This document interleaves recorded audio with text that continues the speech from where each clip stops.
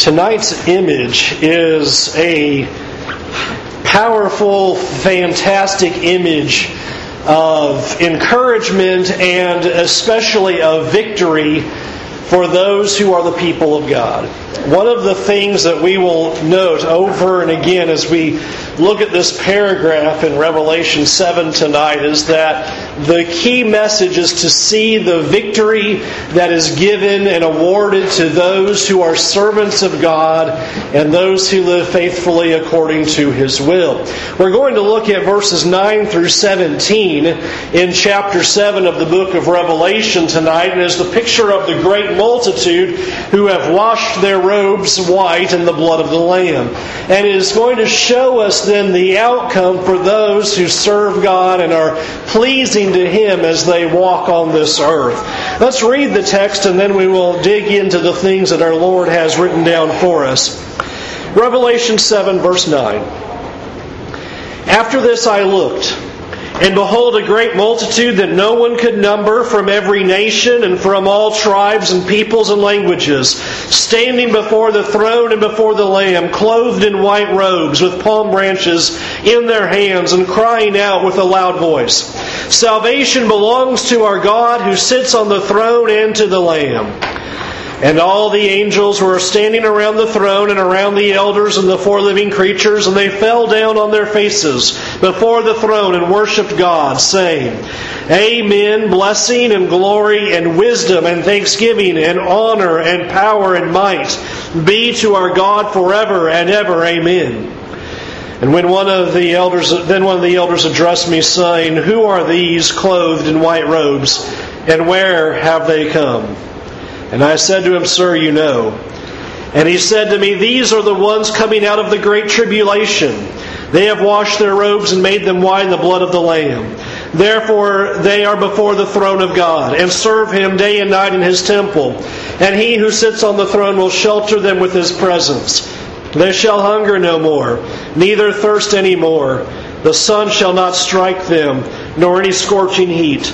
For the Lamb in the midst of the throne will be their shepherd, and He will guide them to springs of living water, and God will wipe away every tear from their eyes."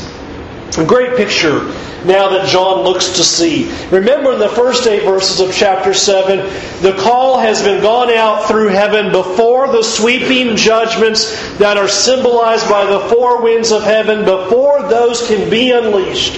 The people of God, the servants of God, must be sealed first. And we saw that number to be 12,000 from each of the 12 tribes, totaling then 144,000. And so that is our first image, is that the people of God must be sealed. In verse 9, the imagery then turns and changes, and we see that we're now looking at a great multitude, a multitude that cannot be numbered. And there's a number of details about this group, and we're going to spend most of our time then looking at, well, who are these people? What are they doing? Who is God identifying? You will notice in verse 9 there are two interesting descriptions about what these people are wearing and doing. And first, the description given there is that they are clothed in white robes. That is not the first time we've seen that. That has been a common picture for us in the book of Revelation. We've seen that imagery in the 7 churches of Asia. And most recently, we saw it in Revelation chapter 6 and verse 11. Remember there, we saw the servants of God who have been killed for the Word of God and their testimony about Jesus. They are under the altar. They are crying out, "How much longer? When is justice going to come?" Remember, the response is to rest a little longer, but that they are given white robes. A symbol of victory. A picture that they are victorious because of their faithfulness. Because they have remained true and pure and holy to God and have died for the cause of Christ. They are then seen as being given the victory in wearing these white robes. And so again, the symbolism in verse 9 carries the same meaning. Here is this vast multitude that cannot be numbered, and they are all wearing white robes of victory. Not only that, they're holding palm branches in their hands. Guess what that symbolizes? In case you didn't know what the white robe was, the palm branches symbolize the same thing. They symbolize victory as well. One of the most notable places we see that is the triumphal entry of Jesus into Jerusalem. And what are all the crowds and the masses holding? Palm branches. Why? Here is the King. He has arrived. He is victorious. And that is what the people held to symbolize that victory. Here they come in and they are cheering out to Christ, saying to Him, "Here, blessed be the one who comes in the name of the Lord. Hosanna, the one in the highest. Here is the victor. Here is the King." And so the palm branches give us the very same symbol. But rather than the people taking that victory upon themselves and saying, "Well, aren't we special and aren't we great because we're the great multitude and we have been found victorious and look at what God has done for us," it's more a picture about God. Notice in verse 10, what are all this great multitude saying? Salvation belongs to God. Salvation belongs to God who sits on the throne. Salvation belongs to the Lamb. It is a picture of saying the victory that these Christians are enjoying and experiencing is because it is God's victory. God has been victorious. The Lamb has been victorious. Because they have succeeded in their plans and purposes, the servants of God are experiencing victory and they are experiencing relief. And so that is the beginning introduction to the image, is look at this vast multitude that cannot be numbered. Look at who they are. Look at the great things that have been given to them as they are shown in victory and crying out for God's salvation. Now, you have then, I think, probably the intended question that is left hanging for us as we go through this paragraph. And that is, well, who are these and why are they called the great multitude? Who are these people and why are they called the great multitude? The who is answered for us when we get to verse 14. We'll look at that when we get there in just a minute. But why are they called this? And that is important to our study, particularly since we've already saw the 144,000. Why are they called the great multitude here? Why are the servants of God given this description? And I think there are a couple of reasons that we can observe into the Old Testament as to why this would be called a great multitude that is never numbered or cannot be numbered. Back in Genesis chapter 15, do you remember the promise that God gave to Abraham? Abraham is given this promise that seemed impossible at the time, is that his descendants were going to be as numerous as the sands of the sea, and to look up at the stars, and his offspring would be as numerous as the stars in the sky, to count them if you can. And remember at the time, Abraham has no offspring. And the promise comes to him that your descendants, your offspring, are going to be so numerous, it is going to be like this multitude that cannot be counted. And later on, if you remember in Genesis chapter 32, you have Jacob. He is running for his life because Esau wants to kill him. And he is praying to God, and he is resting upon God's promise that He'd made to Abraham about how these descendants would be as numerous as the sands of the sea. And Jacob knows that he is the chosen one. It would be through him, through Abraham, through Isaac, through Jacob. And Jacob says these words to God, "But you said, I surely will do you good and will make your offspring as the sands of the sea, which cannot be numbered for multitude." This is what the people of God have been prophesied as an imagery, as this great multitude that could not be numbered, that the offspring of the sons of Abraham, the children of Abraham, that these would be the true people of God. And so we are beginning to put together a picture in chapter 7 in this second half of God fulfilling His promise.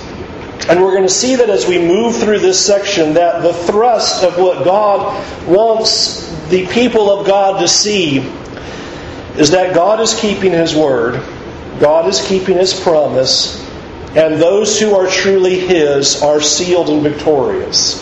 And that's what we're going to see as we keep moving through. Look at verses 11 and 12, which continues to move forward. And verses 11 and 12 is an interesting reminder of what's going on all around us. It brings back in what we read about in chapter 4. Remember in chapter 4 we have one who sits on the throne, and he's got the 4 living creatures around him, and they're all proclaiming the holiness of God. And then we see the 24 elders, and they are sitting on thrones, and when the 4 living creatures are crying out, "Holy, holy, holy is the Lord," the 24 elders all get off of their thrones, and they fall down on the ground, and they cast their crowns before the Lord. And so you have this amazing picture going on of worship before God. And you notice in verses 11 and 12, it is calling all that back in. Here are these angels, and they're standing around the throne and around the elders and the 4 living creatures. And notice what they're doing in verse 11. They're falling on their faces before the throne and worshiping God. Do you like this one consistent image of what happens before the throne? Nobody's standing. Every time we're ever brought back into the throne room of God, everybody's falling down. Everybody is worshiping God. Everybody is showing respect and homage. It's a consistent scene back in the Old Testament. What does Isaiah do? What does he begin to understand? He has to fall down and, "Woe is me, for I am undone." And here's the same picture, but again, here's the throne of God. Here is this picture of His glory and brilliance, and the people are worshiping Him. And verse 11, verse 12 tells us why. Notice what they are saying. Because essentially God is worthy of worship. What belongs to God? Blessing, glory, wisdom, thanksgiving, honor, power, might. All of those things belong to God. That's an extremely long list of things that He deserves. Power, honor, glory, respect. But what a great picture that God deserves all of this worship because He's worthy of it. And I think the intention here at this moment that we'll see when we get to the end of this chapter is to reveal that God has the power, nobody else. God is pictured with the power here. This is going to be in contrast to the nations who are pictured as killing the servants of God. Chapter 6 revealed that to us. It prophesied that was going to happen. And we're seeing it here now in chapter 7 that is the reality. But it is a reminder in the midst of this worship that who's in charge? Who has the power? Who has the honor? It is not any king. It is not any nation. It is not any authority. All glory and honor and power and blessing and thanksgiving, it all belongs to God. And so here we are thrown back into this heavenly scene and looking at the throne room, and we just added another layer on what we've already seen. What are the 4 living creatures doing? Holy, holy, holy. What are the 24 elders doing? Casting crowns. You're worthy of being praised. And what are all the other angels doing? They're saying He deserves blessing and glory and honor and thanksgiving.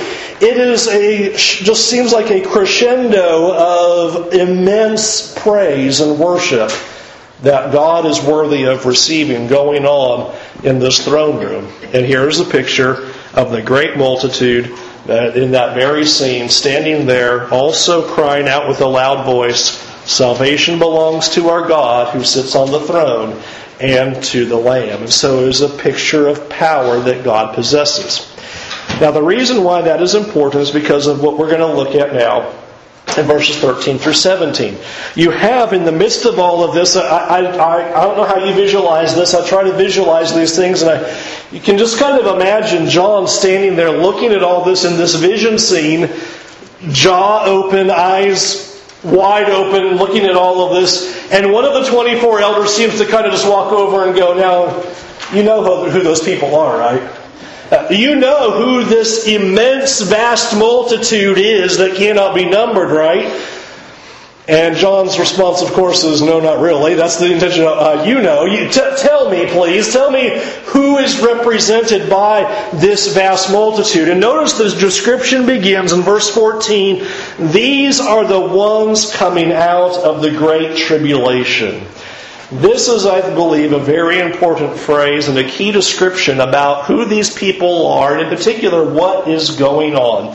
Particularly because the phrase, the Great Tribulation, only occurs 3 places in the New Testament and twice in Revelation. And so there's only one other location for this description of the Great Tribulation found in the New Testament, and it is something that Jesus talked about. And we're going to notice some of the parallels between what Revelation is picturing what Jesus said when He spoke of the Great Tribulation, and what Daniel prophesied about over in Daniel chapter 12. Now remember, I've spent some time when we did chapters 4 and 5, particularly in chapter 5, we talked about the scroll and the seal being opened and its direct connection to the scroll that is found in Daniel's prophecy.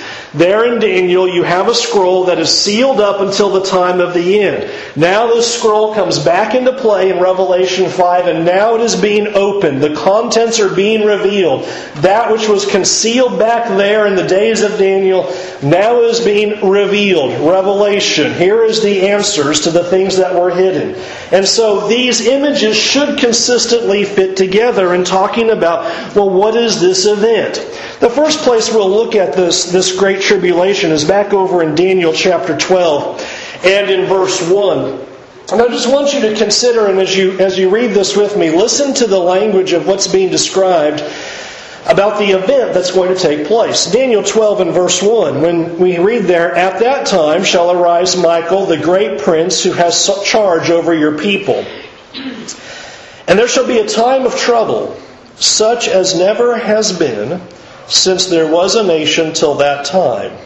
But at that time your people shall be delivered, every one whose name shall be found written in the book." Notice the picture that Daniel is told. There's going to be a pretty awful event, a time of trouble. Some translations, time of distress. It's going to be a time of calamity. It's going to be awful. And he says, it's going to be something like it's never happened before. And he says, but the people of God are going to be delivered in that. Now, over in Matthew chapter 24 and verse 20, Jesus uses similar language. As He describes the destruction of Jerusalem in Matthew 24, He says, "Pray that your flight may not be in winter or on a Sabbath, for then there will be great tribulation, such as not been from the beginning of the world till now, no, and never will be." And if I had room on the screen, you'll notice He says, and it would be even worse, save for the elect. He talks about the deliverance of the people of God in the very next breath. What you have here described is the same thing. Now, typically people like Matthew 24 to be the end of the world. Of course, what good will it matter if the end of the world is in winter or on a Sabbath? That's obviously not in view here. He's talking about the city's destruction. Pray that it's not in winter. Why? Because it's going to be horrible. And pray that it's not on a Sabbath. Why? Because you won't be able to leave the city on a Sabbath. The Jews only keeping a day's journey. They'd certainly be captured. And so He's saying, you're going to experience this horrible time. And notice the parallel language that has not been from the beginning of the world till now. Daniel and Jesus speaking of the same event, saying something awful is going to happen that has not been before. This is going to take place. Jesus puts the title on it, the Great Tribulation. And I think that is the description that Revelation now is pulling from when he says, now, who are these? And he begins with the statement, these are the ones who are coming through this great tribulation. These are the ones who are been suffering and they are being persecuted and dying during this awful time of distress, this great tribulation that Jesus is warning about. Now, I think the question that immediately then comes to mind is trying to understand what is going on between the first half of this chapter, in chapter 7, verses 1 through 8, we read of the 144,000. The second half of the book then describes this great multitude coming out of the tribulation. How do we reconcile these two groups? Are they speaking of two entirely different entities? And if they are, we have a lot of trouble in trying to reconcile these two groups. Because remember what we observed in the first 8 verses. The 144,000 were a symbol of all of God's servants. These are the servants of God, and they are sealed. The picture was that no one would be left out. If you are a servant of God, then you were going to be sealed. And the picture was not that you would be physically protected. Remember, chapter 6 said, more of God's servants have to die. But that you would be spiritually protected. You are with the Lamb. Even though you die, your salvation is secure. Notice when we get to chapter 7, verses 9 through 17, who are we looking at? Well, it's all the servants of God, it says, right? We saw that in verse 9, a great multitude that no one can number. This is a hint back to the promise of Abraham. These are the children of God. And we're going to notice this picture in just a minute in verse 14. They've washed their robes and made them white in the blood of the Lamb. It is a symbol of here are the servants of God. I think this is how these two pictures work together. The first 8 verses is God making a promise. Seal my people before this judgment is unleashed. Be sure that they are spiritually protected. They are mine. Their names are marked on their heads. I know who are mine. They are definitely my followers. Because the servants of God must continue to die, as chapter 6 pointed out. So mark them for that judgment that's going to happen upon the earth. What is verses 9 through 17 showing?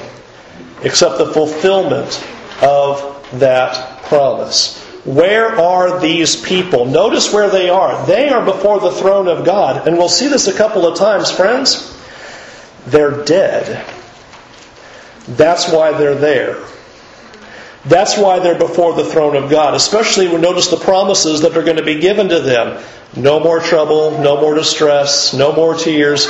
They're not on the earth. They're not alive physically. They have died for the cause of Christ. It is showing now the outcome. Chapter 6 said, how much longer? Rest for a little while, more have to die. However, beginning of chapter 7, comfort. God knows who His people are. They are sealed. They will be protected spiritually, though they will die physically, as chapter 6 promised. They will be with God. And now what does the end of chapter 7 show? They are with God. They're given white robes and palm branches. They are victorious, though they are dead. It is showing the fulfillment of what God has promised. God keeps His word.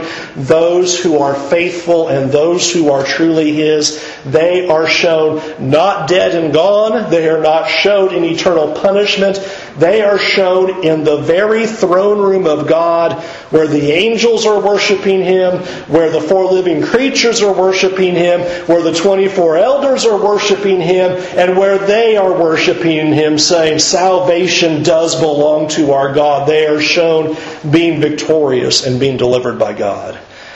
That is how these two sections are coming together. It is not describing a different group. The 144,000 numbers to show this is the remnant. This is the true people of God. But how many belong to that remnant? A great multitude that cannot be numbered. And that reaches the fulfillment of the promise to Abraham, that your offspring, those who are the true people of God, they'll be as numerous as the stars of the sky, and as numerous as the sand by the seashore. These are His people. And so it is giving a word of comfort to those who are hearing that message. Now, to take just a minute, try to put yourself in the shoes of the Christians at the 7 churches of Asia who have just heard the unfolding of these 2 chapters and why this is so important. Because to us, standing 2,000 years later, it's like, Chapter 6 just said, there's going to be cataclysmic judgment, sweeping judgment over the earth. What will happen to the people of God? God says, more of the servants of God are going to die. Friends, in the first century when you heard that letter, that's you. Well and good for us 2,000 years later, go, oh, well, that was them. We're all, not us. Receive the letter that God just said, you're going to die. More of God's servants are going to be killed. That's you. But it's okay. You're sealed. You're with Him. Stay faithful to Him. And look at what you're going to receive. And here's this imagery of all the people of God are sealed. You're not left out. You, and you. every one of you. You have all been counted. You have all been numbered. You have all been recognized and authenticated by God. You are His. But you're going to die. What's going to happen when we die? Victory. You're going to be before the throne of God. You're going to be in paradise. It's going to be all right. You're going to die, but it's going to be okay. Because you're going to be worshiping God. And God is going to save you. Salvation belongs to God and to the Lamb. You will be fine. You will be with Him. Do you see why you need this chapter right here? Do you see why you need these words at this moment? Because it is an indication of it's going to be bad. The servants of God are going to die. And you need a pause button at this moment to say, but it's going to be okay. Stay faithful. Because if you don't say that, anybody raising their hand and saying, well, you know what? Let's just go ahead and die. I think there'd be a great multitude of people that say, you know what? I'm not up for the dying part. Let's leave Christ and we'll spare ourselves. Let's save ourselves from this mess. Why has the end of each of our 7 churches of Asia concluded with, to the one who overcomes, to the one who conquers, to the one who is remaining faithful in the face of this persecution that is going against these Christians, to the one who holds on to the bitter end. Because it's going to be bad. They are being warned over and over again about great tribulation, the hour of trial, 10 days of tribulation that was spoken of also in that section. Be faithful unto death. All of these clues say, stay faithful, but brother and sister, you're going to lose your life. And you need this message right here to say, but you're with God. Though you die, though you are persecuted, you are with God. To bring in the Church of Philadelphia that we did a few weeks ago, you are a pillar in the temple of God that none can remove. And a name is on you that cannot be erased. You're with Him. That's what this section is driving at. This is what is being described for us. And that's now the last 3 verses, the victory that these Christians have in Him.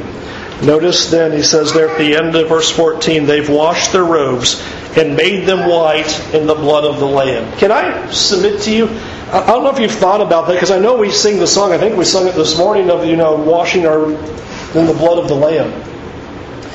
Have you thought about the contradiction of that thought process, that their robes were made white by washing them in blood of the Lamb? That's not how that comes out. That's why I like this graphic of the white going red, because it's a crazy image. How do you wash robes and they come out white when you put them in blood? That doesn't work. It's a great little mental image of, whoa, what is he trying to tell us here? We know what the white has symbolized, to have their robes white. We've seen that earlier in this chapter, that they have these white robes. It is a picture of victory. They are faithful. They are victorious because they have stayed with God through thick and thin, even though to the death. But how do you wash your robe in the blood of the Lamb? I submit to you that this is not simply just representing their faithfulness, but it's representing their death. That is the picture that is being laid out. They wash their robes in the blood of the Lamb because they've walked in the footsteps of Christ. Christ was faithful to the Father to death. These Christians were going to walk the same path. Their faithfulness was shown by the fact that they were going to die. That's what's being promised over and over again in Revelation. You are going to experience persecution. You're going to experience death. Well, how do you have your robe put in the blood of the Lamb? Is that you submit faithfully to any and everything that comes, even death. And that's what's being pictured. They have given up their lives completely to Christ. They have given everything to Him so that that can be the picture, that they have followed with Him. And so they have white robes. They are victorious because they have devoted themselves exclusively to Christ and followed in His footsteps all the way to the death. It is a beautiful picture of the faithfulness of the people of God. And that's what verses 15 through 17 is continuing to show. Verse 15. See the word therefore? See, this is the connection. This is picturing their victory though death. They've died for the cause of Christ because they have. Therefore, they are before the throne of God. And they serve Him day and night in His temple. And He who sits on the throne will shelter Him for His presence. They are before the throne of God. And they're in the temple of God. It depicts priestly service. It depicts being able to worship God and serve God and perform sacrificial functions in the temple of God that was originally exclusive in the Old Testament only to the Levites who were able to enter into the temples and only into the priests who could offer the sacrifices, the sons of Aaron. And here is a picture of the whole multitude that cannot be numbered, this great multitude. They're all before the throne of God. They're all worshiping. They're all serving. They're all singing the praises. Notice the end of verse 15. They're sheltered with His presence. Nothing else can happen. Nothing else is going to happen to them. They are now with Christ. They're now before the throne. Notice the rest of that in verse 16. They will hunger no more. They will thirst no more. The sun will not strike them or any scorching heat. What's the point? Your suffering has ended. You're now with the Lord in paradise. You see the gripping picture. You're dead, but it's okay. Your suffering is over. All that you have experienced, all of the persecution, all of the sacrifice, all that you have endured, no more suffering. No more pain. No more of this discomfort and persecution and problems. In fact, verse 17, why? The Lamb is in the midst of the throne and He's their shepherd. Here is a picture of Christ who is shielding and comforting them.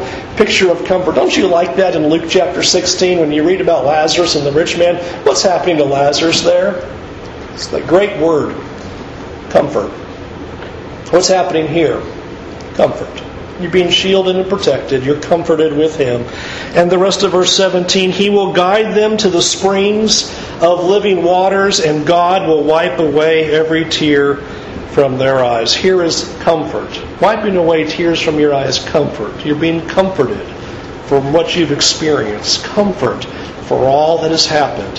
Here is Christ to the faithful, comforting, shielding, protecting those who are His. And the picture of the Lamb guiding them to living waters, the picture of living waters, how often God likes to use that to refer to an image of eternal life. So often, like Jesus in John 4, verse 13, Jesus speaking to the woman at the well, everyone who drinks of this water will be thirsty again, but whoever drinks of the water that I will give him will never be thirsty again. The water that I give him will become in him a spring of water welling up to eternal life. The picture of living water is saying you've received your rest. You have suffered on the earth, and now the rest and comfort is yours. I would like for you, just as we get close to the end here, this language of being before the throne of God and sitting from Him who sits on the throne and being sheltered and not hungering or thirsting or sun striking them anymore, that is actually prophesied by Isaiah of the remnant that was to come. The book of Isaiah is fantastic. The first half of the book is doom and gloom. You have 39 chapters of you're awful, you're terrible, you're going to go to Babylon. It's awful. And then from chapter 40 to 66 is all of these words of comfort to those who be the true people of God of here's what's going to happen in the future. And here's one of the pictures. Come out to those who are in darkness. Appear. They shall feed along the ways. On all bare heights shall be their pasture. They shall not hunger or thirst, neither scorching wind or sun shall strike them.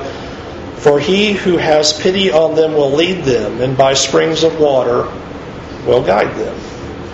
Isaiah, way on back, is looking way out in the distance and saying, when the Messiah comes, there's going to be comfort to those who are the true people of God.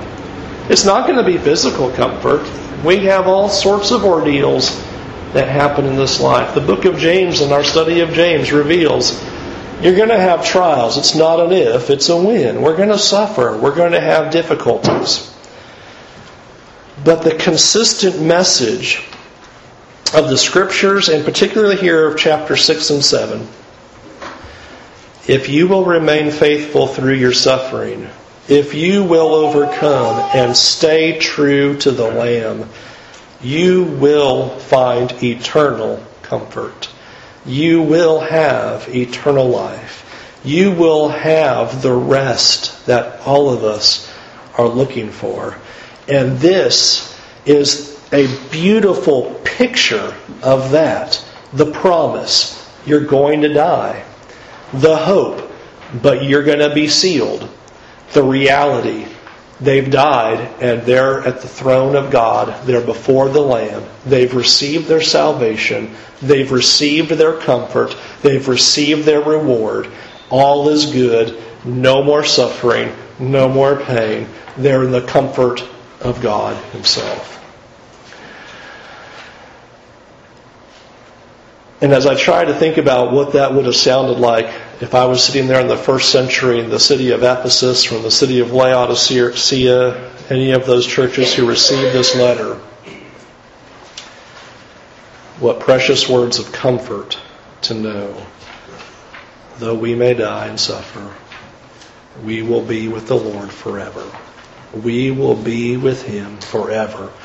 Do not give up. Hold fast to the end. And it will be worth everything that is sacrificed, worth everything that we have suffered, worth everything that may have been forfeited. God will be there, and we will be victorious, and we will get white robes, and we will have palm branches, and we will be singing praise to God forever. Pull your songbooks out.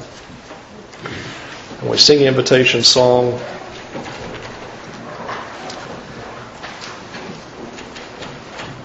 There's not a better promise than that. Everything else in this world promises all sorts of supposed great comforts to us that are always short-term and short-lived. Everything that's supposed to make our lives better, make us feel better, if we only had this, if we only did that, and now everything would be so much better. If you only had more money, if you only had a better job, if you only lived in a better place, if we all lived here, did that, had this, it would all just be so much better. And all those promises are empty. Here is the picture of one real promise. You can have lasting joy, lasting comfort, lasting satisfaction, true life, if you will be willing to hold fast to Jesus Christ. If you will forfeit the things of this world, confess Him as your Lord, show in your life by true submission, by true sacrifice, by true passion and love for Him, that you would give up anything, even your own life, to be with God. Here is the promise. You'll be with Him. It'll all be worth it. There will not be one person who will stand before God and think that the reward that is given to those who are His is not worth it. It will be the greatest crown, the greatest reward that any of us could hope. Please come to Jesus tonight to turn away from your sins. Be immersed in water for the forgiveness of your sins, to initiate that relationship with Him, to have your sins washed away, and the hope of eternal life. Won't you come while we stand and while we sing?